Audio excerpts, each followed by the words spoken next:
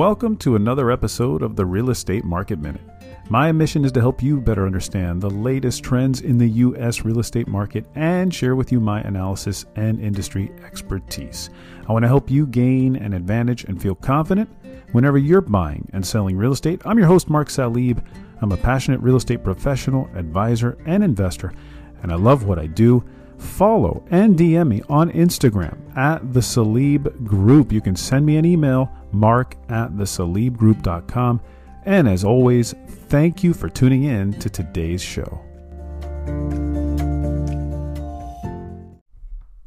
All right, so checking in on Taylor Morrison, also another large home builder. She did an interview recently on CNBC, the CEO of Taylor Morrison. Her name is Cheryl Palmer, and she has quite the interesting take here that I want to reference and talk about. And what she discusses again is these mortgage rates. And, you know, there's a lot of folks out there that I still think that they believe that people just won't do anything still with these rates at 6 to 7%, meaning the mortgage 30-year fixed rate at 6 to 7%. And this is now the second CEO I talked about in the last episode, KB Homes, their CEO, and what they said, and how mortgage rates are not really as, at least the how high they are is not really impacting business much.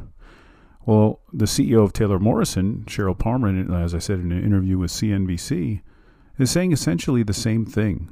You know, she said that mortgage rates went to 8% so quickly and came back down to around this 6% range that it, as she puts it, quote, reset the customer's mind. And what she means is, close quote, and what she means is, what she's saying, at least in the interview, is that her belief is that as rates linger in this high 6% range, as a home builder, Taylor Morrison, with the incentives they can give, can get customers into that low 6% range. Okay. And at that low 6% range, what she is saying is that it's no problem. Customers are not shying away from it whatsoever. And I think what all in all, you know, the point of the interview is that she thinks that as customers, you know, lock in that rate, they feel that historically, if you look at it over the long term, it's a very, very good interest rate. And I think there's more and more belief out there based on what she's saying that 3% is just not going to be coming up anytime soon. We're not going to see it anytime soon, okay, as far as a 30-year fixed rate. And she also says something very interesting where the consumer is sort of in a different place right now than they were a year ago. So a year ago, when interest rates were in that 7% range, okay, even 6%, versus this year they're at 6%, the consumer's mindset is different. They have a mindset today of, well, this is the interest rate. I mean, I can't stop what I'm doing. I have to continue to do whatever it is I'm supposed to do, whether it's make that investment, purchase that home that I've been dying to, you know, purchase. She says that their mindset is much different than they were a year ago, when that shock of that sudden move from 3 to 6% kept them on the sideline and kept them wondering, maybe this is not, you know, a really good thing to do right now. So that's interesting. She's getting into the psyche of the consumer, of the buyer of these new construction homes. And what she's saying is that their psyche, their mentality is way different than it was a year ago. Today is a consumer that is okay with that rate. Today is a consumer who, you know, is looking at headlines and seeing that the economy's healthy, the market is healthy. They're seeing their 401ks and their pensions go up as the stock market goes up as well. And their mentality now, because remember also when interest rates were climbing up last year, you know, we saw a stock market that was coming down. We saw an economy that was weakening, right? And now we're seeing quite the opposite. We've actually seen a strong stock market. You can go back all the way to October of 2022 when the stock market essentially bottomed.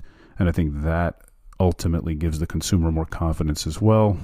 As we talked about, and I said this in the last episode, that strong labor market.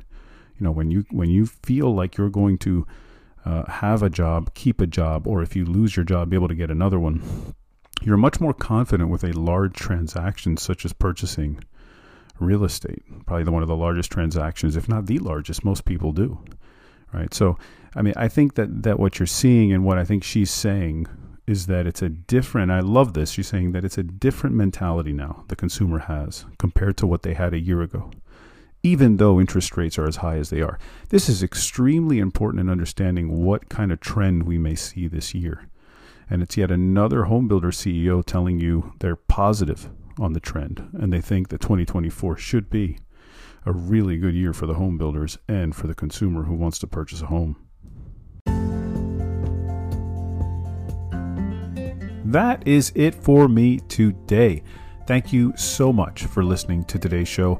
And as always, if you have questions or need specific advice, ideas, or just some help regarding your particular real estate needs or situation, DM me on Instagram at The Salib Group, or you can just send me an email to mark@thesalibgroup.com. Don't forget to leave a rating for the show, follow or subscribe to help others find the show and be informed and educated about the real estate market just like you. See you on the next Real Estate Market Minute podcast.